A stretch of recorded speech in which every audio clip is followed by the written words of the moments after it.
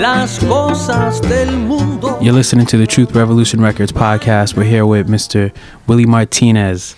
He's played with everybody from TK Blue to Hilton Ruiz, Ray Vega, Ray de la Paz, and Azuquita. Am I saying that right? Yep. Azuquita. Johnny Colon, everybody. And I remember when I first came to New York and actually saw him play. It was at New Yorican Poets Cafe. And man, this guy is amazing. I think I told my brother about him. He already knew. And I saw his band a couple times and just absolutely floored. I love his band La Familia, right? La Familia Sextet. That's right. Yeah. So we're, lucky and honored to have Mr. Willie Martinez here with us at the Truth Revolution Studios.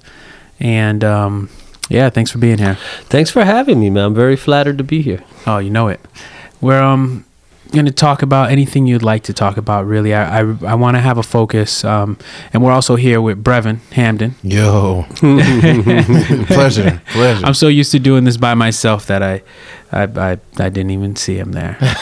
All good, baby. We good. Thank you for having me, man, for sure. Yeah, when I told him that Willie was going to be here, he was like, man, I have all these questions. He just showed them to me. So, I really think you guys are going to be very interested in what Willie has to say. And I have a bunch of questions, and hopefully we can get to the bottom of, in our minds, what is modern Latin jazz, what's happening on the scene in New York, and what has been happening on the scene for a while. I think he has a lot of knowledge and to share with us. So, Brevin, thank you for being here. Hey, man. Once again, thank you for having me, brother. So, Ray, to get us started, would you like to mention, how you got started on the scene with music and your background? Well, my grandparents came from the island of Puerto Rico in the mid-20s and settled in Dumbo, Brooklyn, and Fort Greene. And my parents were born in that same neighborhood. And then me and my brothers were born also in downtown Brooklyn as well. So we grew up fairly American in terms of what we were listening to musically and our experience culturally. But my father was a great lover of music. My father, by profession, was a tailor, but he danced at the Palladium back in the original Palladium on 52nd Street. Oh, okay. And he was always in there with his sisters. He had 3 sisters, and they had all their steps worked out, so they would be consistently winning the dance contests there. My father was an amazing dancer. Wow. And so that's where I think I get my rhythm from, because he had tremendous rhythm. And so he had... He collected records, so I still have a ton of. I do have all of his vinyl, and he had a collection that went anywhere from like Jug Ammons to Tito Puente, right, to Sarah Vaughan, to Billy Eckstine, to Stanley Turrentine, and then to Machito and Tito Rodriguez, and so I was listening to a very broad spectrum of stuff. And then he had he had the soundtrack to West Side Story, and he had, a lot of other stuff that was in a whole different bag. So I grew up, my brothers and I have 2 brothers. I'm the oldest of 3 sons, and we all were down there in the basement listening to records all the time. That's all we did. All we did was just listen to records. And then my parents entertained like every weekend, it seemed. It seemed like every Saturday there was a hang at our house. So the food was there, the drinks were flowing, the music was pumping, right, people were dancing. And so I just grew up in that whole hang, and so I got a chance to listen to the music. I'm a great lover of dance as well. So to watch these people dance the way they danced, that's to me, amazing. Right. Just the way 2 people can make something so special out of the rhythms with their feet. That's just an incredible thing. So anyway, I think that was my first exposure to, or that what started inspiring my love of music. And then later on, I went to Catholic school, and I sang in the choir for 5 or 6 years. So that was great because the choir master, Mr. Kenny, was a wonderful organist and a really good vocal coach. And so there were about 30 of us in the choir. So it was a big choir. And that's where I kind of started really appreciating harmony and theory and stuff like that. So, and it was cool because I had so much music in my head. It was nice to basically start getting this little foundation of how to hear things and hear harmony with things and stuff like that. Right. So that's kind of the beginning of where it started. My dad had a pair of timbales in the attic, and that I found. I still have them. They were these little copper Ludwig, wow, with real skin on them. Oh, okay. But the skin was split. Well, I actually split them at one point. But, back in the day, they had these hangers that were made of wood, and then there was a dowel that was screwed into the hanger that would help keep your pants from falling off of the hanger. Right. So when you went up to the attic where they stored the winter clothes and stuff like that, all the pants were on the floor because I had unscrewed all the dowels from the hangers. Oh, wow. And that's what I used as timbal sticks. Oh, that's cool. Okay. And so that was my first source of drumsticks. And so I was up in the attic hitting the drums. And then I remember when I started going to high school, and this is when I'm like 10 years old. Yeah. Mm-hmm. When I went to high school, I went to Brooklyn Technical High School in Fort Greene. And back on Fulton Street, there was this store called The Wiz. And The Wiz was kind of like where DJs went to buy DJ equipment. Okay. But they also sold records, and they also sold some musical instruments, like LP products were sold there. Uh-oh. So they had a pair of LP timbales in the window. And I was like jonesing heavily on these timbales. I'd walk by there and I'd look at them slobber all over the place. Oh, yeah. And I brought my dad over there to look at them, and he'd grunt and say, yeah, okay. And months went by, and then finally he broke down and he bought them for me. Wow. So that was probably at the age of 15. And then the timbales became the center of the universe in the basement. And then I started playing, really being able, since I had a good instrument, I was able to play along with the records. Uh-huh. And things that I listened to were like Cal Tjader, because you could really hear what Willie Bobo was playing. And it was easy to lock with him, right. And with Mongo. Mm-hmm. And then also I would love playing along to Típica 73 records, because Nicky Marrero is like one of my biggest influences. Right. If you were to ask me what I hope to achieve as a drummer, I always just wanted to bring Philly Joe and Nicky Marrero together. Wow, I hear you. In one human being, right. And have their qualities together on a drum set, and that's what I always try to strive for, along with Willie Bobo, because Willie's a really big influence on me, as well as Tito. Nice. But Willie was so slick, man. Yeah. His bell playing was just so slick and so loose. And he was also a fine trap drummer. A lot of people don't realize that. He's on Prisoner and with Herbie and What's Inventions and Dimensions? Inventions and Dimensions. Not Prisoner. Inventions and Dimensions. Although I have to say, I don't know. When I listen to that record, and I've listened to it quite a bit, I don't know if Willie's playing drums on all of it. That's what I said too. Yeah, I don't think so. I said that too. I think that there's two drummers on there, and because it's kind of clear. Two different voices. Yeah. Well, two different voices, but the main thing is, the first way, and I'm sure you have this experience, especially for drummers or percussionists, the first thing that we notice, and pianists too, first thing we notice is touch. Yeah. And you hear two completely different palettes in touch on that record. Absolutely. And what I heard, though, that Tony was hanging around those sessions, just hanging. All right. I could be. And, I wouldn't be surprised, man, if Tony just got up in there and there's no mention of him. Right. Because when I listen to him, it sounds like him a little bit. And definitely. And the vocabulary, the touch. Exactly. But anyway, I would listen to, and then I didn't have a drum set yet, but I would love listening to, my father loved Sinatra as well. I would listen to those Nelson Riddle arrangements and it was so swinging. You know, the drumming was, and a lot of it was with Count Basie. Sonny Payne was playing drums. Come on, man. And you're sitting there and you're like, wow, you can't believe a human being could swing like that. So I really, got addicted to big band, the big band sound and the drummer's role within a big band. And I didn't play along to those records as much because later on, as a teenager, I wound up playing a lot of weddings and stuff. So that's where I wound up getting a taste of playing big band charts and stuff like that. Okay. Playing weddings. Wow.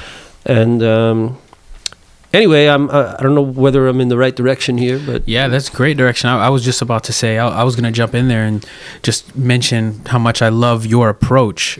Just playing with you, whenever we actually play, whether it's with Mitch Froman or not, and I know that like your approach has everything that I look for in drummers. Coming from the jazz side, coming from the Latin side, and one thing to note that I talk to a lot of people about is the fact that the study of salsa and the study of jazz, it's not the study of Latin jazz, is the least important thing. The study of salsa and the study of jazz is where you kind of, get that. Is that... I totally agree. They're really two very different things. The vocabularies are different. The role of the drummer or percussionist is different. Right. And then also what's important, later on, I guess we'll touch into like modern Latin jazz, or what is, because now Latin jazz is really, it's a crazy umbrella. Yeah. Right.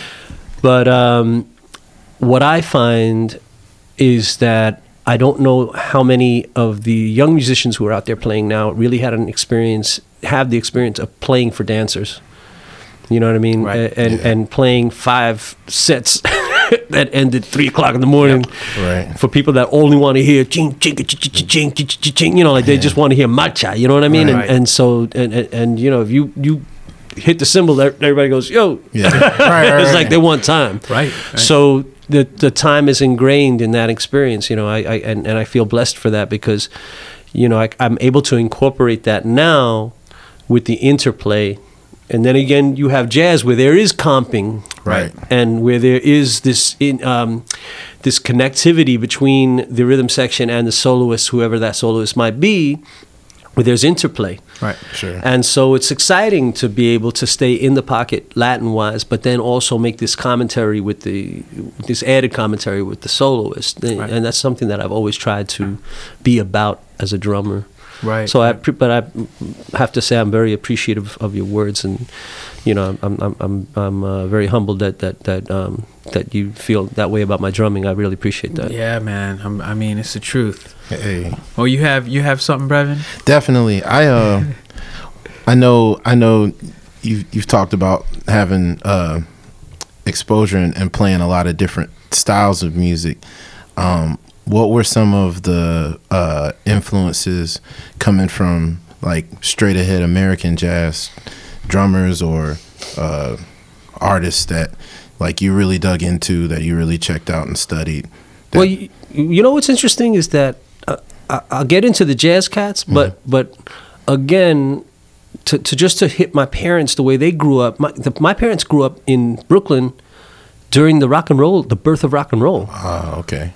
So, yeah, they would. My father was and my mom were listening to Tito Rodriguez and Tito Puente, but they were also there when all that started happening. So that influenced their musical thing, right, as well.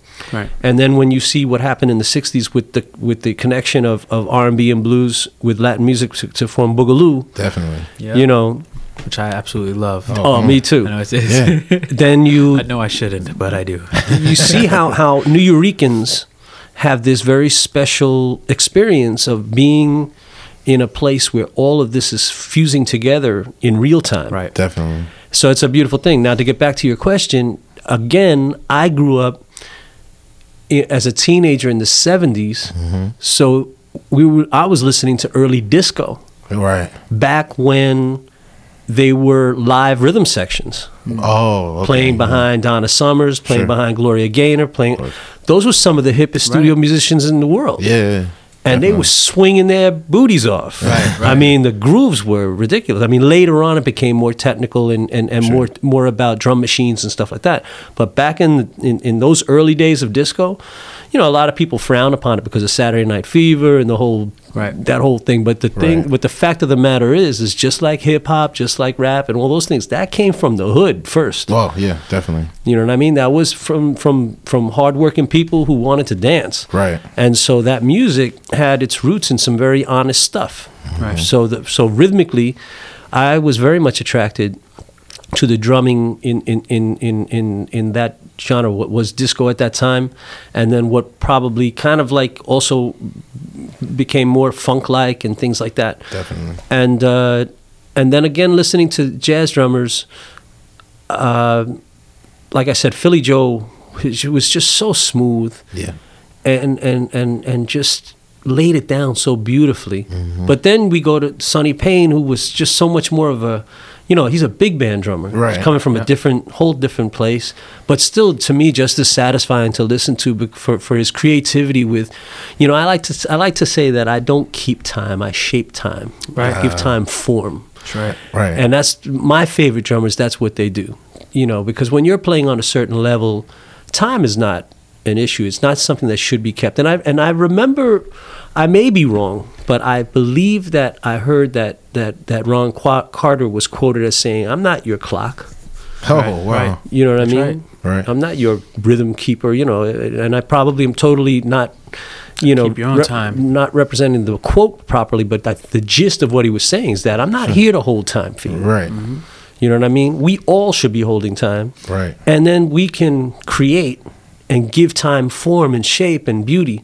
Right. That's what we should be doing. Definitely. And So that's always been my, you know, what I like to do. And to me, Philly incorporated that. Later on, I got deep into Elvin. Yeah. Come on. You know man. what I mean? Because Elvin's, you talk about shaping time. Yeah. Oh, yeah. Definitely.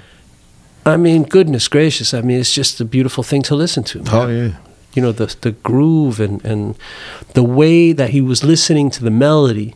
That's another thing that a lot of people seem to make the observation that I'm very melody driven when I take a solo or when I'm, you know, in the middle of a piece of music. It sounds like I know the lyrics to the tune. Yeah. And it's because I do. Right. Right. Because I also sing. Right. And so as a singer, I think the only way to really truly emote any given song is to really understand the lyrics. Right. But I think that goes well beyond being a vocalist. It goes into being an instrumentalist as well. Right. Because then you can understand the true intent of the tune, and you can emote in a way that honors what the tune was written about. Right. Right. So I think that's an important aspect as well. Definitely. I was trying to figure out how to bring that in, and if anybody that doesn't know, Willie's a fantastic singer, amazing singer. Oh, thank you. And the thing is, I play with Ralph Peterson, the drummer, and he knows Ralph, and Definitely. Ralph also plays trumpet. Yep. And Yeah. one aspect to his playing is that he knows everything. He knows if you're playing wrong chord. He knows if you're playing the wrong melody. He knows, Exactly. He knows what's up. And we'll tell you. Yeah, and so I mean, and it comes in his playing. You can tell by the way he plays drums. You know, it's very melodic, and also the same thing happens. So I was trying to figure out how to actually bring that in, and you just kind of just nailed it real quick. So I mean, yeah, Definitely. that is important. That is important for drummers. I mean, you can tell right away a lot of times. You know? Definitely. I mean, you don't necessarily have to play, but there has to be some sort of connection. There's a big difference between drummers that know the form and the melody to the tunes, and drummers that don't don't even pay attention to it. Exactly. And that's one of the things right now on the scene. Talking about Latin jazz all around the U.S., playing with or doing workshops and playing with a lot of young drummers. That's something that they kind of just leave behind. Yeah. They don't understand that you should be humming the melody while you're actually playing along. There shouldn't be anything you don't know that's going on in the song, whether it's the bass, whether it's the chords. You should know everything. It's just gonna bring the music together more. Yeah. No, I totally agree. Like Tito, that's what made Tito, man. Tito is Man. what a great example. I mean, he knew everything. He wrote everything. Right. It's unbelievable. Yeah. So it kind of gave this connection, especially him being the leader of the band and the drummer, which is I mean, that's what we need more of. So yeah, a lot of people don't realize what a wonderful vibraphonist he was. Yeah. And that melodic, the grasp of melody that he had from that. When you listen to his timbal solos, I mean, it sounds like he's playing the vibes, man, because he's referencing, melodies and all kinds of stuff. It's beautiful. Yep. And he's quoting. He'll quote tunes just the same way a trumpet player will quote tunes. Exactly. Yeah. You know what I mean? And you're like, all of a sudden you hear Salt Peanuts in one of his solos on the timbal. Right. And you're like, damn. Yeah, exactly. yeah, That actually brings me to something else that I wanted to ask you is we're talking about melodies and drummers who understand melody and harmony. How'd you get into like writing, and how did you develop your writing style? Wow, that's a great question, actually. I think my writing style comes out of the music that I really most enjoyed listening to, and that again goes back to Cal Tjader and to Mongo Santa Maria. Of course. Again, I love like bands like Típica 73 and Tiro Puente and everything like that, but maybe I've always been a Latin jazz guy at heart, because what I gravitated to was Mongo and Cal Tjader, and how they were taking these jazz tunes and playing grooves to them. And so I had already an early appreciation for jazz melodies, but marrying them with Afro-Caribbean rhythm to me was a wonderful thing. Yeah. Right. So when I started writing, it's funny, the very, very first thing that I ever wrote that was published was a bolero. I worked for a wonderful percussionist. His name was Norman Hedman, who was a good friend of Steve Kroon's. We were talking about Steve Kroon earlier. Okay, cool. Next time you see Steve, ask him about Norman. I think they were in the Army together. Oh, wow. Okay. Yeah, so they go way back, and they were both conga players. Norman played congas with New Kids on the Block. Oh, okay. And so he was a really, really fine percussionist, but he was in love with Mongo and Mongo's concept. So he had a band called Tropique that started in the mid-90s, and after a few years he made me his musical director, and I was the musical director for 10 years before Norman passed away. Wow. And so that gave me an opportunity to arrange for an ensemble. Nice. Okay, cool. And the cats were totally cool. And the thing is that I didn't go to college. I didn't go to school for music. Right. And I started playing professionally right out of high school with Johnny Colon. Right. I was already studying at the age of 15, 16. And then I started going to the East Harlem Music School when I was 17. But I had already had I was already a decent reader by the time I was 17. Nice. Okay. And I already had a very good handle on rudiments. So when I played timbal, it was clean. Right. And so I started playing with the youth ensemble at the Johnny Colon School, and the director of that ensemble was a newly graduated Bobby Sanabria. I think Bobby was 22 years old. Wow. He had just came from Berkeley. Yeah, wow. And he was the leader of the youth orchestra, the student band of the Johnny Colon East Harlem Music School. Ray Vega was in the trumpet section. Nice. I was playing timbales. Now go ahead. I'm sorry. You got your reading chops from your choral training. Is that? Well, no, not really. Actually, I got my reading chops when I went to attend Drummers Collective at the age of 15.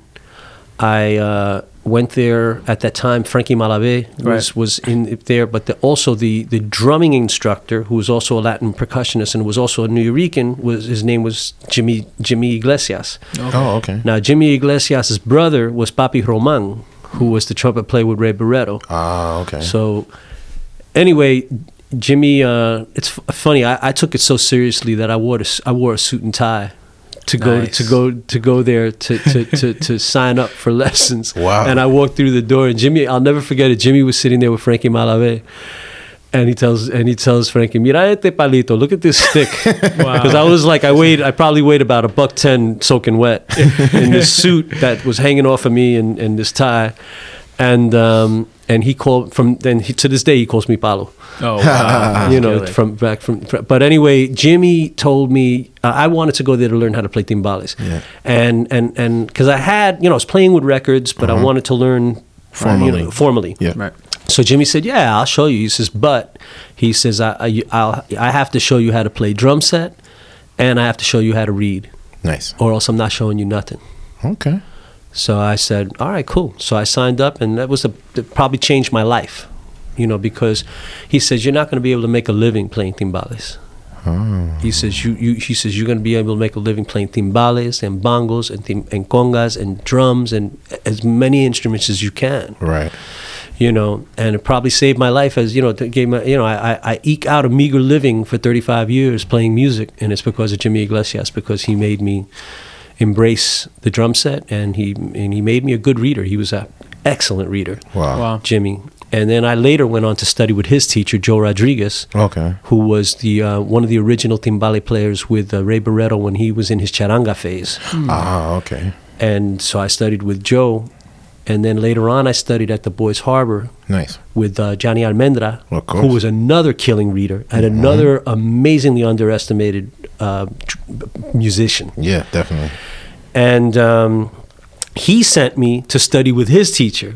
So I had all the blessings of studying with these great musicians, but then they would send me to study with their teachers. Oh, that's cool. And so I went to go study with a gentleman by the name of Joe Casares, who owned a drum shop in Times Square that I wound up working at for 15 years myself and learning how to build and repair drums, which is a whole nother thing that I do. Oh, wow. But anyway, to get back to the original question, what was the original question? You're just about your writing style and so the how you writing style, developed it. the writing style really grew out of my love of jazz music connected to Afro-Caribbean rhythm. Nice. And like I was saying, Norman Hedman, being his musical director, gave me the opportunity to write and practice my writing. Wow. And so that and the ensemble was alto, flute, and vibes. Wow. Oh, okay. So it was a nice palette to write for. Alto saxophone. Okay. Not alto flute. Yeah, nope. Alto saxophone, flute and vibes. You said? and flute and vibes. That's cool. Wow. And the flutist was Craig Rivers. Oh, of course. And even though he was actually a tenor player, Roger Byam was played alto in the ensemble. Oh, okay. And then for a while, Sam Furness played with us. I don't know if you know who he was, but he was an incredible saxophonist on all reeds. Wow. And he died, unfortunately, way too young of cancer. Back in, I want to say, probably the late. I don't think it was the late 90s. I think it was after that. It was probably around 2002 or 2001 that Sam passed away. He was a fantastic musician, and he had played with Mongo. Also, okay. And so again, playing for these cats that knew how to play that style of music, and then loving that style of music and writing for it. That's where I kind of really, And then when I years later, when I started La Familia Sextet, I was just meditating on this yesterday because we played at the New Yorican Poets Cafe last night. I realized that I've had this band together for 12 years. Wow. Right. With all the same musicians. Wow. And when I started that band, I always dug the classic tenor saxophone trumpet front line. Yeah. Sure. But I think my favorite instrument in the whole world is the trombone. I love the trombone, and I was very blessed to grow up playing with a lot of great trombone players like Jimmy Bosch and all the cats, man, that that I would come across in the scene and playing with. But anyway, I knew I wanted a trombone in my group. Yeah. So I said, what would be a nice instrument to pair with the trombone? And I said maybe something, a reed, but I didn't want a tenor player, and so I chose the baritone saxophone. Oh wow! And that's where that came out of. And so, a lot of people say, "Wow, I really like the sound because it's different." and unique, Yeah. because of the front line of Barry and trombone. That's sweet. Before we get into your band, let's take a quick break. I would like to play something from your record, if that's okay with you. Oh wow, beautiful. And then just let me know what and we'll come back and we'll discuss things like, what you're doing with your band, but also you're your own producer, right? And you produce your own records. Is this your own record label? Yeah, work under? Kuchbuertje Music. Yeah, Wow. and you put it so completely independent artist. Yeah. And then I'd love to talk about, pick your brain about that sort of thing, because that's something that we're into as well. Oh yeah. And then also I would love to hear your thoughts on some of the young upcoming players, the drummers, timbala players, percussionists, and but we'll play something of your choice. What would you like us to play? Wow. Let's see. I would say probably For the Cooch. Okay. That's on our first CD, After Winter Spring. It's a tune that I wrote and dedicated to my dad. Nice. So that's a really beautiful tune. All right, enjoy For the Cooch. And also, once again, you're listening to the Truth Revolution podcast. And if you're hearing it for the first time in any other way, in YouTube or something, this is on iTunes. You can subscribe, go to the website, trrcollective.com, to see what else we're doing. And here it is, For the Cooch. Am I saying that right? That's right. All right.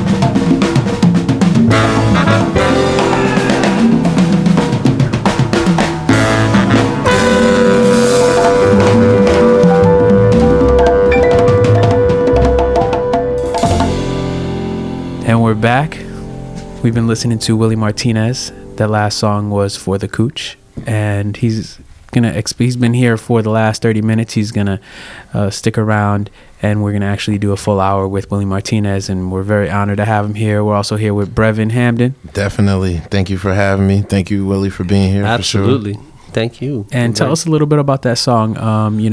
Is that an original composition? Yeah, I wrote that and dedicated it to my dad, Willie Martinez Sr., who passed away in 1982 at the age of 50. Wow. And so I was only about 20 years old when he passed away. So, but I, carry him with me every day.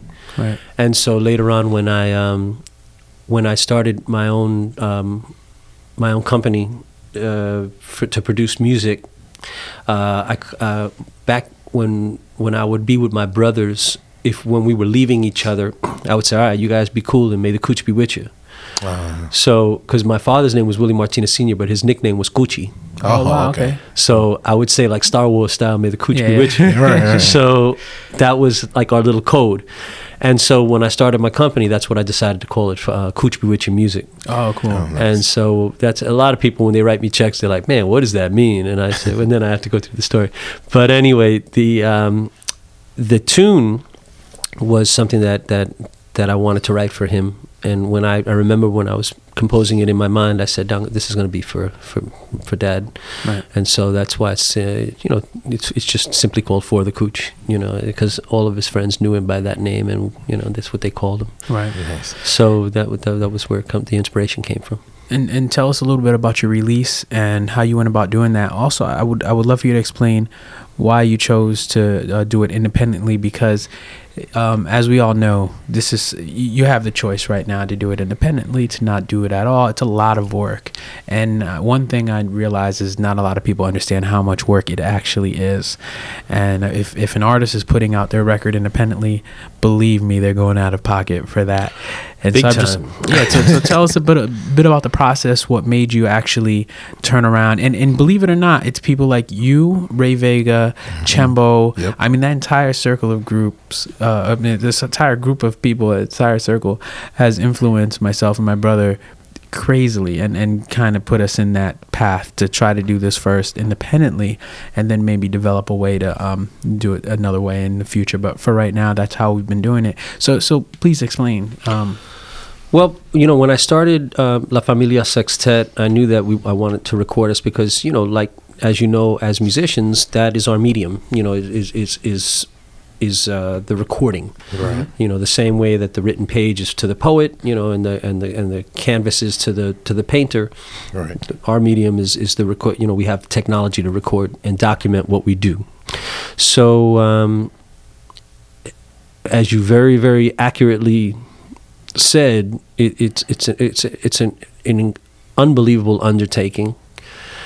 It requires a lot of due diligence in terms of picking, where you're going to record, who you're going to record with. In my case, I already had the ensemble, but figuring out where I was going to record, figuring out how I was going to manufacture a product, the whole, 9 yards. And the expense is something that I'm still living with. My recordings are actually kind of on the old side. I mean, we recorded our first recording after Winter Spring in 2005, and we recorded our second recording in 2009, which is called Family. And so back when I was contemplating it, I was young and I had a couple of credit cards, and I just banged them to death, and I'm still paying for it. and both of those are available on iTunes, right? Yeah, they're both available on iTunes or on CD Baby. Nice. If you want an actual hard copy. Yeah, just pick them up. I mean, go to iTunes right now. You can do it while you listen to the podcast. Totally. It is. And then I had the good fortune of recording at a studio in the mid-'90s with Norman Hedman, and maintaining a strong friendship with the owner, Lou Holtzman. The name of the studio is Eastside Sounds. Wonderful studio.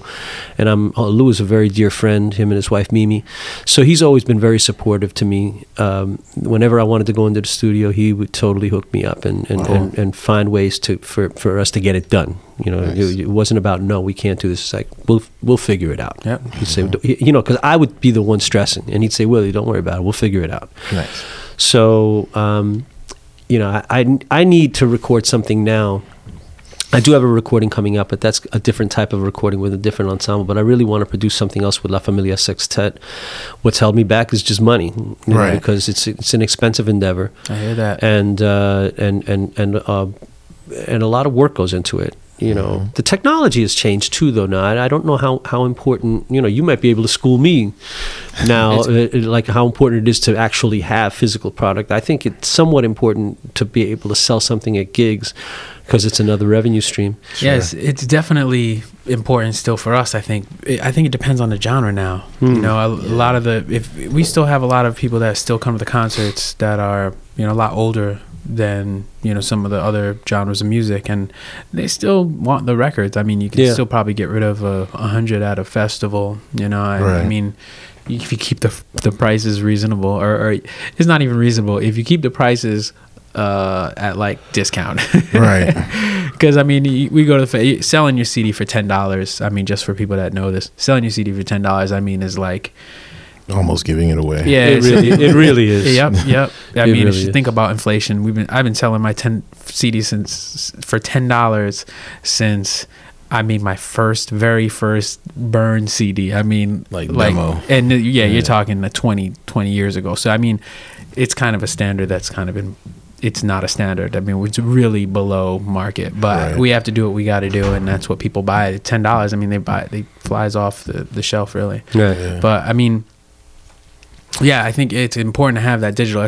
If you have your record out, you're probably gonna make most of your money selling digitally through iTunes and a lot of that stuff. But live concerts, you're gonna sell that product. Yeah. you know? Yeah. The other thing I'm starting to notice about just selling CDs at shows is that, I mean, I definitely agree with you, Zakai, that you know, the age, like some of the older people that come to the concert actually still want they want to touch a CD. But the other thing that I'm noticing is like a lot of times people buy CDs not necessarily to listen to it so much, but more so like if they want all the cats in the band to sign the CD and just to document the fact that they went to the concert and to remember that they had a good time, that kind of thing. Yeah, that's very true. Yeah, that's very true. So it becomes a collector's. Right. Yeah. Exactly. Which is, I think that's a good direction to go in too. Like, I think maybe about 10 years ago, it wouldn't have been a good idea to have a bunch of CDs that you have everybody sign and use as collectors thing. But now you can actually sell those for a lot more money, and people will pick them up because they are collectors. And how hard is it to get those signatures from everybody in the band and to reach those concerts? So I mean, you know, you find those people actually they pop up, and those are kind of like the hardcore fans. Those are the ones you want to please. Exactly. Really a lot. Exactly. They're the people that deserve that. Right. And we need those people. Keep them happy. Yes. They came out to see the music and support the music. Right. That's right. And they will. They'll come out. Probably get beautiful another thing. copy. Definitely. Do you have? I mean, before we go into the you know, the I guess there's a bunch of stuff we can wait, but before we get into the younger, what's happening right now, do you have anything, Brevin, that you have immediately on the top of your head, or definitely you want to talk about? Yeah, well, I was actually going to ask about the younger generation, but before we do that, I remember hearing, and the three of us, I feel like, share the same thought, but I know when it comes to Latin jazz in the time of the 70s and 80s, I think it's safe to say that the three of us were influenced a bit by Jerry and Andy and the Fort Apache Band. Absolutely. Yeah, even going to the 90s, yeah. So, you know, I wanted to ask you, like, in your opinion, when they started playing with that group, what was so different? What stood out to you about Fort Apache that was so different from Cal and from other Latin jazz groups that were performing at that same time? That's a great question. I dug Fort Apache because they were stretching the boundaries of groove. Right. You know, in other words, Steve Berrios is, to me, one of the most important drummers in Latin jazz definitely ever. And And the reason I say that is because, as you had said earlier, Zakai, we're thinking about two different. Latin jazz is not. It's a hybrid, Right. of two very different things that organically fit together, Right. but that are very, very different from each other. Sure. So when you think about the fact that Andy played with Barreto for all those years, when you think of the fact that Jerry played with Libre for all those years with Manny Oquendo, and that had nothing, I mean, one might argue that it has nothing to do with jazz or not, but something like Libre or Barreto, they were definitely, those leaders had a jazz aesthetic, but their Right. music was pretty much dance music. Right. It's coming out of And Cuba. the swing was deep. Right. Right. So there you have that. What those and here's Jerry and Andy, who are iconic players in that realm. Right. But then again, you turn around and you're talking about. I mean, the early group, had Jorge Dalto, Right. Willie Right. Velez and Gene Golden, and all those cats. But then later on, you have Joe Ford, Right. Larry Willis. What Right. was Steve Teray too? What was early? Yeah, Yeah. Steve Trey as well. Carter Jefferson played Carter, there. that's right. Yeah. I mean, I remember seeing a photograph on Milton's Facebook page. As they're all sitting at a table, and I would have given my right arm to be sitting at a table like that with Come these on, man. cats. Yeah, man. I mean, it's like a who's who, Right. and that was Fort Apache. Right. Yeah. You know what I mean? But all of the point I'm trying to make about Fort Apache is the fact that you have players, and Steve is the bridge. Right. Because Steve Yeah, I think so too. Yep. Definitely. Steve could sit down and play, and you'd close your eyes and you'd hear Blakey, Right. Yeah. and you'd hear the real stuff coming from Steve, and then Steve, you hear Steve play bata, Right. or play any instrument, Yeah. and the saoko, the groove Right. that he had, God bless him. To bring those two things together in one individual, Yeah. It's just, that's why Fort Apache was able to cross the boundaries that they crossed, and do the things that they do because of Steve. Nothing taken away from any of the other wonderful Right, musicians. right. Sure. It's just that Steve was integral, yeah. as they all are. But just Steve had all of this stuff going on. Right. And I have a belief. Of course, it's my belief. I don't push it on anybody else. It's not necessarily religious, and I don't hold myself to it.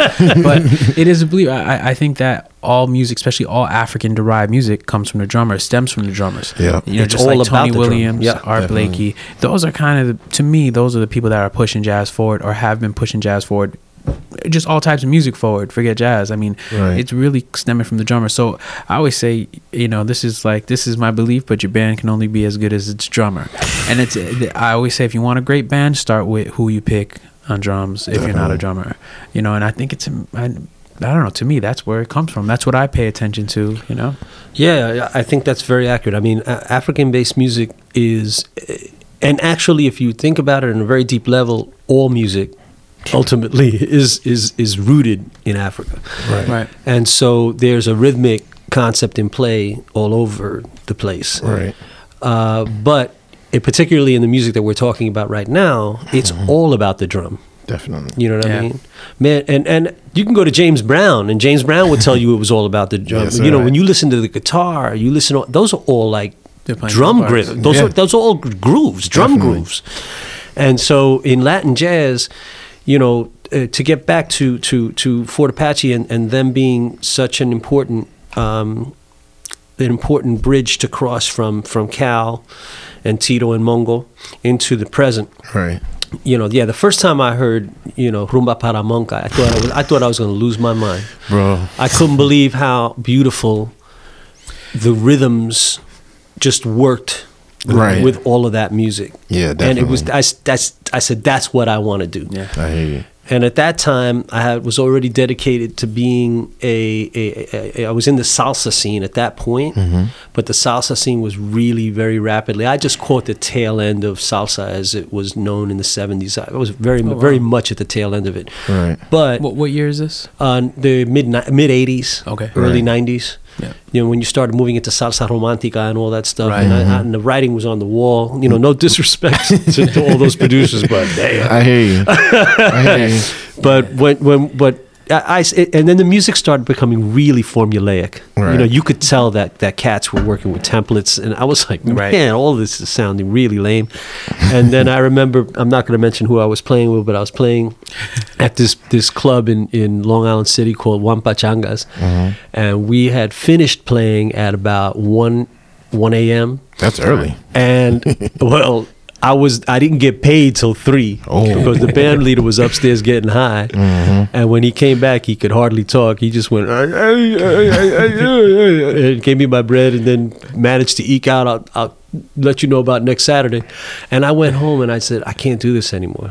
Right. And it was right around that time that I started listening to Fort Apache, or 19. I mean, I was listening to Fort Apache before 1991, but I started embracing them as a direction for myself as a drummer. Right. In 91. Wow. And that's when I started making the transition to becoming more of a jazz player. Because I said I can't do this anymore. I love Latin music, I love salsa, but I just couldn't do it anymore. I understand. And so another group that was very influential was Batacumbele. Oh man. Oh yeah. That's You know what I mean? You have a young Giovanni with chamaquito chops back then. oh man, and Eric Figueroa, who I had the great honor of playing with on a tour with Bebo Valdez. Oh, nice. And Eric he's one of the deepest cats I've ever met, man. Wow. Musically, I can't believe what he does. He's coming out of so many places, and it's all just seamless. Yeah. Wow. He's such an incredible player. He is. And a beautiful cat, and he was very, very sweet to me on that tour, and I just loved playing with him. But he was in Batacumbele, and then my man that just passed away, the bass player Eddie Wawa. Eddie. Yeah. Eddie was a visionary. Oh yeah. And again, a guy that comes deeply rooted out of salsa, Right. but also was limitless musically. This cat could do anything. He was a lot like Ray Maldonado in that respect. Right. The great trumpeter. Yeah, he influenced so many people. To me, Eddie was one of those cats that if you put a record on and he was playing on it, you hear 3 notes and you just know. Yeah. That's right. You know what I mean? Right. He was just one of those cats. Touch, yeah. And so, that was a really important band as well to me, because and they were the first band that I appreciated that wasn't a New York City thing. I hear you. You know what I mean? Yeah. They were coming from, like when I was playing with Ray Vega, Ray was about New York City style Latin jazz, which I'm still very much a proponent of. I mean, La Familia, I really think is that as well. Right. But what was kind of interesting and refreshing about Batacumbele is that you have to realize, like, guys like Barreto and stuff, they had access to recordings of now I'm starting to draw blanks. The Cuban musicians, Oh, like Irakere, and Bambang. Bambang and They all. were sharing those recordings with their musicians already in the late 70s and early 80s. Wow. So they were already hip to that stuff. Okay. But Batacumbele, I think, is the first band to start embracing. Well, Ignacio was playing drums with them. Sure. And that was important. Again, you talk about drummers being integral to a sound. Oh yeah. He was out of that. Right. He was that. So when it was interesting to see young players expressing Latin jazz with songo, Right. which was relatively new to people then, but musicians were already vibing on that 10 years earlier. Right. But I thought it was important because it gave you another way to feel the groove, Sure. and another way to improvise over the groove. The interplay between the drummer and the it was way different than what Steve was doing. Yeah. But just as beautiful. Right. You know what's funny about that? But they were, to me, Batacumbele was definitely jazzy. Mm-hmm. But I almost look at them more like a dance band. I do too. Yeah, like in the sense, like when I listen to stuff like El Más Chévere, things like that. Yeah. it's like you hear all the exploration and the experimentation and everything, but it's still got this hard hitting groove, man. Yeah, you know. No, you're absolutely right. You're absolutely right. And I don't think that it's, I call it Latin jazz, but again, when you think about how deeply rooted Jerry and Andy were about being true to African American jazz, that which is really, to me, if you're going to say Latin jazz, I guess there's so many ways now that we can describe that. But to me, that to me is like at the pinnacle. Yeah. Is African American jazz fused with Afro Caribbean rhythm? Yeah. And that's where Fort Apache totally is they set the bar. Right. I feel like that time, if we're getting into that discussion of Latin jazz, to me, I kind of see it now how I would look at bebop rather than, they would call Dizzy and Monk bebop, but to me their music is completely different. Oh yeah, completely. I know people have their different, but I can even break down their approach, and even dealing with Parker and how deep some of it is and how different some of it. They did use a lot of different, similar language, for lack of a better term, but it is very different. And I do see that time period of compatibility, that shifting to the 80s and 90s. I kind of see Latin jazz in the same way with Hilton, and starting with Cal Jader, and Cal Jader with Tito, Charlie, Mongo, Willie Bobo. Like, to me, those guys are kind of started that small group way of looking at the music. It was there in large group, but when it came to that small group way of looking at things, and then everybody else was like, we can do this in a small group, and then started, and then people started talking. This person will put out this record and put out this record, and then next you have this development, and then you get to this point, like what you're saying is with Andy Gonzalez, Giovanni Hidalgo, and Hilton. They kind of made this standard. Right. And to me, I feel like that standard was set. And what we're doing, and I've never really seen my own music as Latin jazz. In fact, when I first, I've always played their music, but when I first started writing music and playing with my band, and it was labeled Latin jazz, it kind of threw me back. Like, I thought this was completely different than, what I know as Latin jazz. And so I kind of, throughout the years, looking back, I'm realizing that, to me at least, there was something that was there then, like maybe is what I'm trying to do here with, you start with the community. Let's deal with a culture, let's deal with, get together and talk, we play, we jam, and whatever's happening right now is what I want to be a part of. And I think that's something that I would like to, have now, but there is something different culturally. Right. But I just want to throw that out there. It probably didn't go anywhere, but I just want to you totally went somewhere. Yeah, bro. I feel like we're here nodding in agreement. I feel like the three, I know you understand, but that's I don't know about you guys, but thoughts like that come to me every day. Yeah. Listening and shedding, practicing, things like that. It's like you have conceptual thoughts like that every day. So there's definitely plenty of value in that. Yeah, and I see what Willie's doing with his band. When I go see your band, I don't necessarily think where it's music from the 90s or music from the 80s. I don't think that at all. And I'm like, there's no bands that I really feel that way about. It's hard. It's completely different. What's happening right now is completely different. And what was then is very special. That 80s and 90s. For people that don't know what I'm talking about, we can list records, lit record after record, but I'm sure if you go to allmusic.com and type in Charlie Palmieri or Andy Gonzalez and these guys' names, you're going to find these records. And just keep following the names. But I know,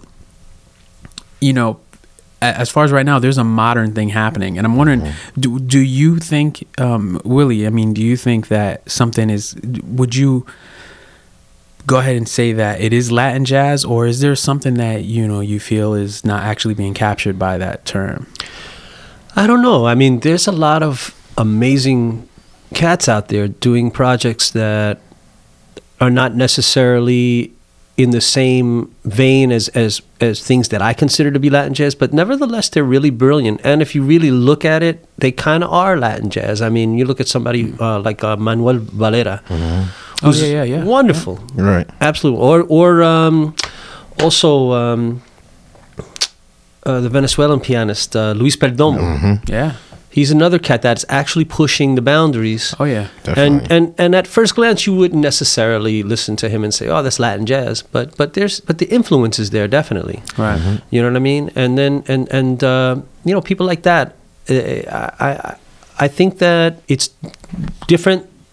And in a certain way, it makes me feel like a dinosaur because I like to groove a certain way Right. that is kind of a throwback, and I struggle sometimes with saying, man, am I even relevant anymore? You know, in my way of playing. But because it's who I am, I have to be true to that and continue that because that's how I believe it's. But at the same time, I don't look at other people's music and say, you know, I have to validate them and say, sure. man, this brother's he's on another path. But it's you know, the music can never stay stagnant, man. The music has got to grow, and I think that the one thing that we do all have in common is when you look back on those iconic names like Charlie Palmieri and all of the myriad cats that were so true to the music and gave us our inspiration. When you think about the fact that we are standing upon their shoulders, and at the end of the day, we have to strive to make them smile down on us and say, "Yeah, baby, Right. that's it." You know, and it may, what you're doing may have nothing to do with what they did. Right. But all of us collectively, and no matter what we do, that we all know that we're standing upon the same shoulders, and we're trying to make them proud in our own way. That's, to me, at the forefront of should be the forefront of your desire. Sure. Is to make them proud. And yeah, I agree with that. I mean, you're definitely relevant. I mean, if you hear his music, you'll see what I'm talking about. Definitely. And I mean, you have a website, WillieMartinez.com? Yeah, but that's a sad portal. I'm technologically. I'm not challenged because I actually am quite swift on the technical tip. But at the same time, I've just not put enough energy into my web portal. But the Facebook page for La Familia Sextet is working, and the Twitter page is working. I found myself gravitating more towards social media as opposed to the website, Right. Because it's kind of like a direct connection to the public. Right. They can reach back to you and everything. Yeah, and interconnectivity with them is important. But that's just an excuse for me. I really do got to get my website together. The other thing too is before we go, I want to tell you how proud I am of you. And all the things that you've done. I mean, I remember you back in the day at the New Eureka Poets Cafe, coming and hanging with your parents. God bless your mother and father, the two coolest people I know. Crazy people, two crazy taking their sons out to see the greats and to in person and to see all the live music that you guys have seen. God bless them both. Yeah. And but you know, to be as industrious as you've been, you know, as a musician, but also as somebody that's looking with vision to how do we make this better for ourselves, you know, as a community. Right. Kudos, man. You know, what you're doing is amazing. I have a tremendous amount of respect for it. And, you know, it's really been an honor for you to have me here today to talk to you because you're the one that's making things happen, you know, with things like this. Yeah, create a dialogue. I wouldn't even think about it if it weren't for cats like you. I'm telling you right now. I mean, even in I've been studying you guys. You don't even know. I mean, especially when I'm looking down, I'm like, wait a minute, he's independent too. Like, shoot. Yeah, I hear you. What am I thinking about? And that's kind of like where I want to. There's a method behind my crazy madness, as I might not explain it all at once to people, but I mean, you know, it's not just to do things, and I really do have a big respect and a love for the music and what you guys do. And I remember when I first came to New York, just being so bombarded with not really not knowing what to do. There's so much music here. It's completely different. I mean, it's completely different than Boston. I spent 6 years in Boston. I mean, it's very different than there. And of course I grew up in Hartford. And growing up with a lot of the people that were there, we were very lucky to be in that little that I don't know what time, 10 years, that kind of a lot of people moved from New York and were there, and we kind of got lucky. But I mean, when I came to New York, it's a completely different story. Just for anybody it really is, especially for Latin jazz. I mean, it's hard to find musicians outside of New York, and that are really studying the music and have access to it. I mean, that's the biggest the biggest issue. Yeah. But before we go into a break and play another one of your tunes, I wanted to ask you a question that, I mean, may or may not, but I mean, it's really about advocation of what's, I would love to mention or have you mention anybody that you thought on timbal or drums or congas or percussion or anything that you kind of thought that, I mean, you can see the potential in them, or you actually enjoy their playing, younger musicians, I would say. Well, I can't say that he's a rising star, because I think his star has risen, but Camilo Molina is... I have the great pleasure of playing with him in a big band that Steve Oquendo has up in the Bronx every Tuesday. And Camilo is one of the cast of rotating percussionists that's in and out of the band. Mama Juana's, right? Mama Juana's. Well, they play every Tuesday. Every Tuesday from 8 to 11. I want to plug that in. Nice. Yeah, and there's no cover charge. It's crazy. Nice. Where is it? It's on East Tremont, and I can't remember it's right near St. Raymond's Cemetery in Throgs Neck. In the Bronx. In the Bronx. Yeah, if you write it's Mama Juana in East Tremont, it'll come up. Okay. Yeah. 3233 East Tremont. Okay. Yeah. But well, there we go. But Camilo is somebody who was since he was a kid. Yeah. With Los Pleneros de la 21. Yeah. You know what I mean? So here he's had all of this polish for a long time, but now he's just grown into this wonderful, player. Yeah. And he's deep. And another young cat that I met in that group was Carly Maldonado. Oh yeah. Who's unbelievable. I mean, I listen to the groove and the strength, and I listen and I hear, for a young cat, in both of these guys, I should say, I hear the history of our music. Right. And that brings me so much joy, because I hear the history of our music. There's a lot of new things going on, and they're playing. Sure. Because you talk about stick control. Oh, well, I mean, these cats are like squeezing stuff out on the congas that I've never heard people squeeze things like that out. Right. But it's also very tasteful, very musical, and you never, and the time never suffers for it. The groove, the pocket never suffers for it, and the clave doesn't suffer for it. So those two cats in particular, who I've just been recently exposed to, are like, wow, man, beautiful, just beautiful young players. And are doing big gigs. Definitely. So I have a lot of respect for them. But there's so many cats that I have respect for. Like Little Johnny and Chembo. You mentioned Chembo Corniel. Chembo and I have known each other. I've been following his coattails since I was a little kid. Wow. I remember going to all the salsa clubs with him that he would get me in. And there's a picture somewhere that Chembo has that he threatens to pull out one day of both of us with afros like this big, like huge, like Earl the Pearl afros, and so post it up on Facebook, Chembo. Yeah. Tag him. But man, Chembo is like one of my heroes, man, because you talk about somebody who's independent and who has vision, who has the past and the future. Yep. Also independent. Yes. Right. And so, and he's pushing the boundaries. Definitely. He's pushing the boundaries, and it's Latin jazz at its best. That's right. So along with La Familia, and then also Hector Martignon. Oh, come on, man. Who is a very dear friend. In fact, the selection that we'll play is when I was a kid, I used to love listening to Graciela sing with Machido's orchestra. I thought, a lot of, I love Celia Cruz, man. No, of course. Right? You cannot not love her. Yeah. But I always felt that she overshadowed Graciela, and Graciela just had this gorgeous voice. To me, she was like the Ella Fitzgerald of Latin music because of the accuracy of her pitch and everything, and her, her soulfulness.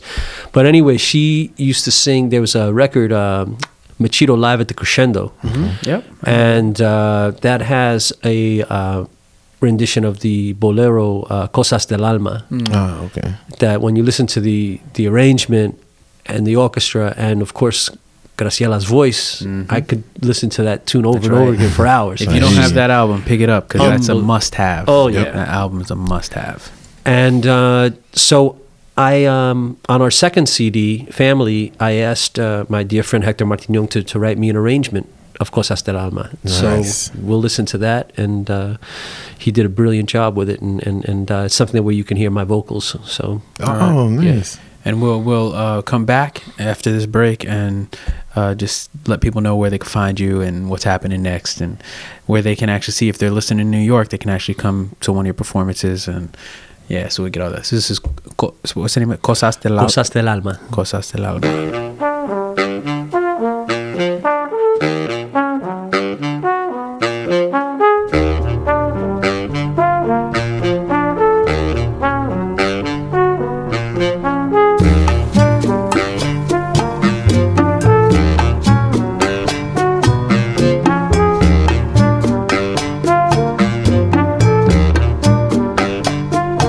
Sobre todas las cosas del mundo no hay nada primero que tú,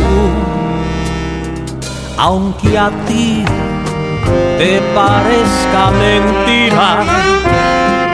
Las cosas del alma despiertan dormida cada instante que pasó a tu lado. Se impregna mi vida de ti, a pesar de esas cosas tan grandes. Tú sigues dudando de mí.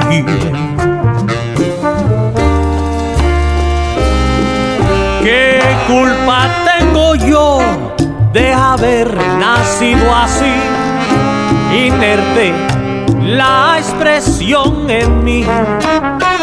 Dios solo sabe, en mi sentimiento hay cosas del alma, de mí para ti. Sobre todas las cosas del mundo no hay nada primero que tú, a pesar de esas cosas tan lindas. Tú sigues dudando de mí.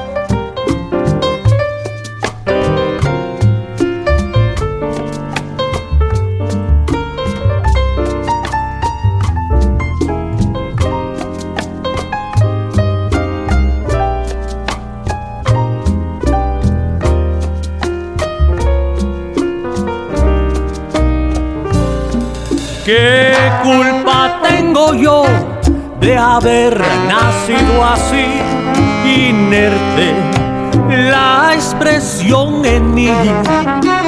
Dios solo sabe, en mi sentimiento hay cosas del alma, de mí para ti. Sobre todas las cosas del mundo no hay nada primero que tú, a pesar de esas cosas tan grandes, tú sigues dudando de mí. Subo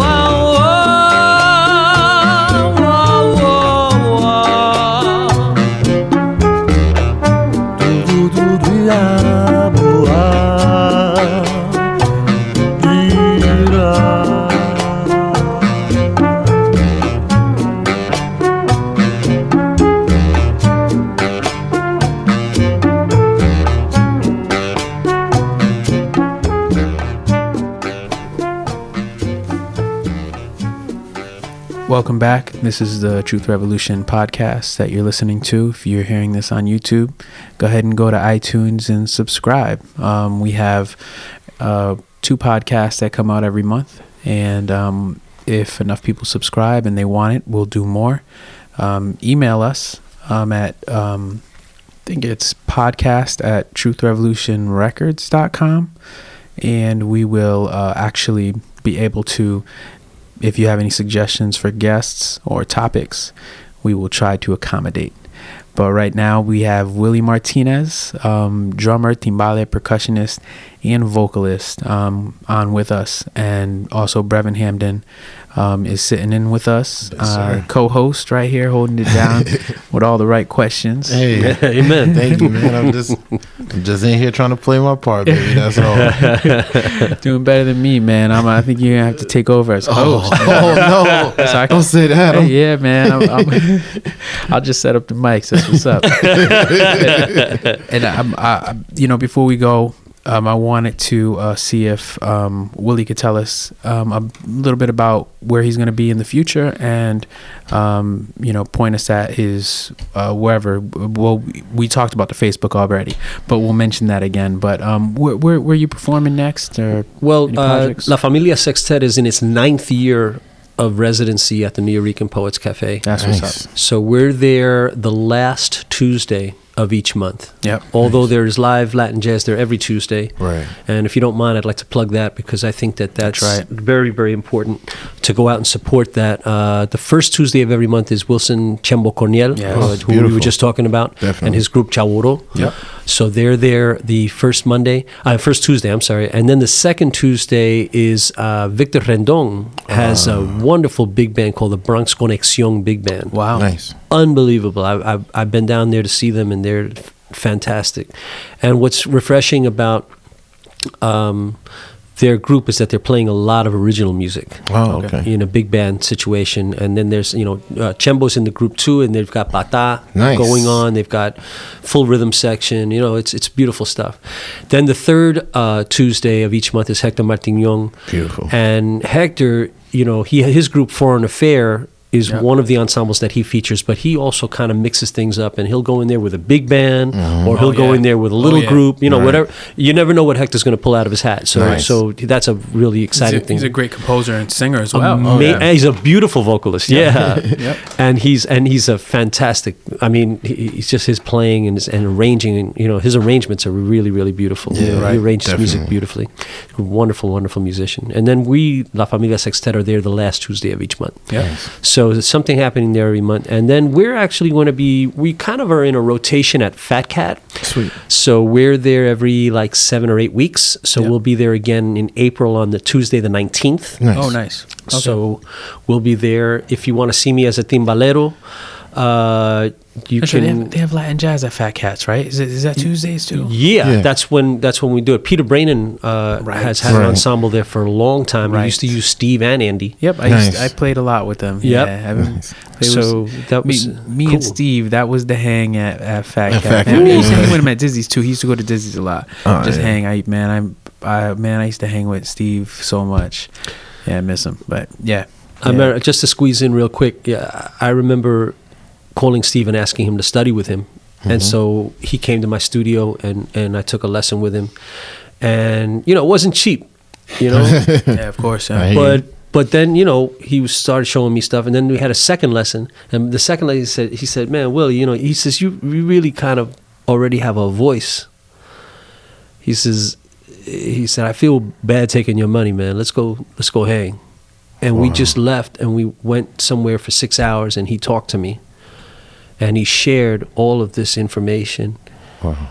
And I learned more in that 6 hour hang than anything he showed me, not because, not for any reason other than the fact that he just talked to me about life. Wow. And he talked to me about music, and he talked about, this music, jazz is an oral music. It's a music that comes down through the decades orally, with cats telling each other and the elders telling you, man, don't that shit you just played, don't do that again. Right. Absolutely. Straight up. And so that was Steve. Steve gave me this thorough talking to that I so needed, and it was encouraging. Right. You know what I mean? He, it's not like he beat me down. He encouraged me, and he gave me a lot to think about. And so we became very good friends over the years. And I used to go down there to see him, with Peter. Mm-hmm. And that was I think that's actually the last time I saw him, and I'm still kicking myself for not going to the Blue Note the week before he passed away, when they kind of reassembled Fort Apache. I had a gig the same day. Yeah. But I was like, I'm going down. The only reason I went down was to hang with Steve. That's right. And I went down. I knew the gig was over. I was just hoping that he would be there. So I went down and hung with him. Nice. That night. And I left to teach at Litchfield Camp. So it was like I was so glad I was able to see him that day. But yeah. I'm not gonna lie. Show, I'm a little envious of the both of you. I got up here in January of 2014, so Steve passed, and I had plans to take lessons with him, and he passed right before, was it November 2013 or something like that? Yeah. And it's funny because I called Zakai that day as soon as I found out. Yeah. And we talked a long time, and he was telling the same story he was telling me, because we text for a little bit, and you were at Litchfield, yeah, same story he told me. He was like, man, I went to the Blue Note, then I had to go play the Deuce Camp. Yeah. And but much love for him. Absolutely. Yeah. Absolutely. So the Tuesday, the people can hear you every fourth Tuesday, right? Every fourth Tuesday, or every last Tuesday. Yeah, we'll be back there again on Tuesday, April 26th. Okay. And where's New Eurekan? That's at 236 East 3rd Street between Avenue B and C. Great. Right. Okay. And you can find his stuff at, he does have a website, williemartinez.com, and there's a link there. There's a link to and Facebook. Twitter. Yep. Mm-hmm. Yeah, so subscribe and follow him, because all the stuff that he puts out is fantastic. If you don't have his records, buy them. Go right now to iTunes. Yes. Pick them up. Anything that he's on is great. I mean, there's so many things he's recorded. He's on so many records. And like I said, even the stuff with TK Blue, I remember I don't even remember where I played with TK. I haven't seen him in a while, actually. He was teaching at CW Post I think he was in charge of their jazz department for a minute. Oh, wow. He's since left, and I know that he was inundated with work. But I spoke with him about a month and a half ago. It was Benny Powell's birthday, and him and Benny were real tight. So I texted him to say, hey man, thinking about Benny. Right. And he was just getting in from Dallas or something like that. He was playing a concert with the pianist that he works with, Randy Weston. Randy Weston. Mm-hmm. That popped out of my head. Right. But he was with Randy in Dallas, and was just getting back into town. So TK is doing good. Yeah. And then also Ray Vega, the CD Palante. Yeah. I'm really proud That's of. right. Man. Because that, killing record. Yeah, man. Killing record. Yeah, I'm really proud of that. Because that was like the first time that I played drums on a recording. Wow. Where I felt, no, it wasn't the first time, but it was the first yeah. time where I felt like my soul was captured. Nice. Okay. The way I want to play Right. was captured. Right. You guys killed it. Whatever what I wanted to be as a drummer was realized on that recording. Yeah. And I look back on it very fondly. Yeah, I grew up on all that stuff, so I'm proud, man. Oh, yeah. I still grow up on it. Hey, it never stops. So subscribe to the podcast, and hopefully we'll have Willie back again. I know I probably talk about this on the end of almost every podcast, and Brevin is the first time he's here to this. Yes, sir. But we're gonna have a What Not to Do series, and when that comes out, I know it's gonna be big. But basically, yeah, we're gonna just like a question or two are gonna be proposed, and some of them are done. I mean, we're gonna present them all at the same time. But basically, great artists and great people of all different diaspora and of the music and walks of the music, like recording engineers, basically are going to answer questions on what not to do. And yeah, I mean, that's going to be hilarious, but it's already coming together. That should come out this summer, and hopefully you guys just keep subscribe, and you'll find some of this stuff to be really interesting, and let your friends know, and check out trrcollective.com. It's also truthrevolutionrecords.com. Brevin, do you have a website? I do not. You can follow him. I need to get that together, but I'm on Facebook, and he's on Facebook. Yes. And he's going to list that he does this podcast, and hopefully he'll be here every other week. I'm working on my website now. So okay, all right, there we go. It'll be there soon. By the next time we do this again, I should have that together. Sounds good. And like I said, I'm going to have a better email where you guys can post your questions or post anything, suggestions, and we'll be able to get back to you guys on all that stuff, and maybe have some suggestions. We can get some artists and different people in here, but we're going to be taking this show on the road as well, and we'll let you know what we're doing, when we're doing it, and stay posted. Subscribe, truthrevolutionrecords.com. And Willie Martinez, thank you so much for being here. It was my pleasure. Thanks for having me. Thank you, Willie. Thank you. Love. Thanks.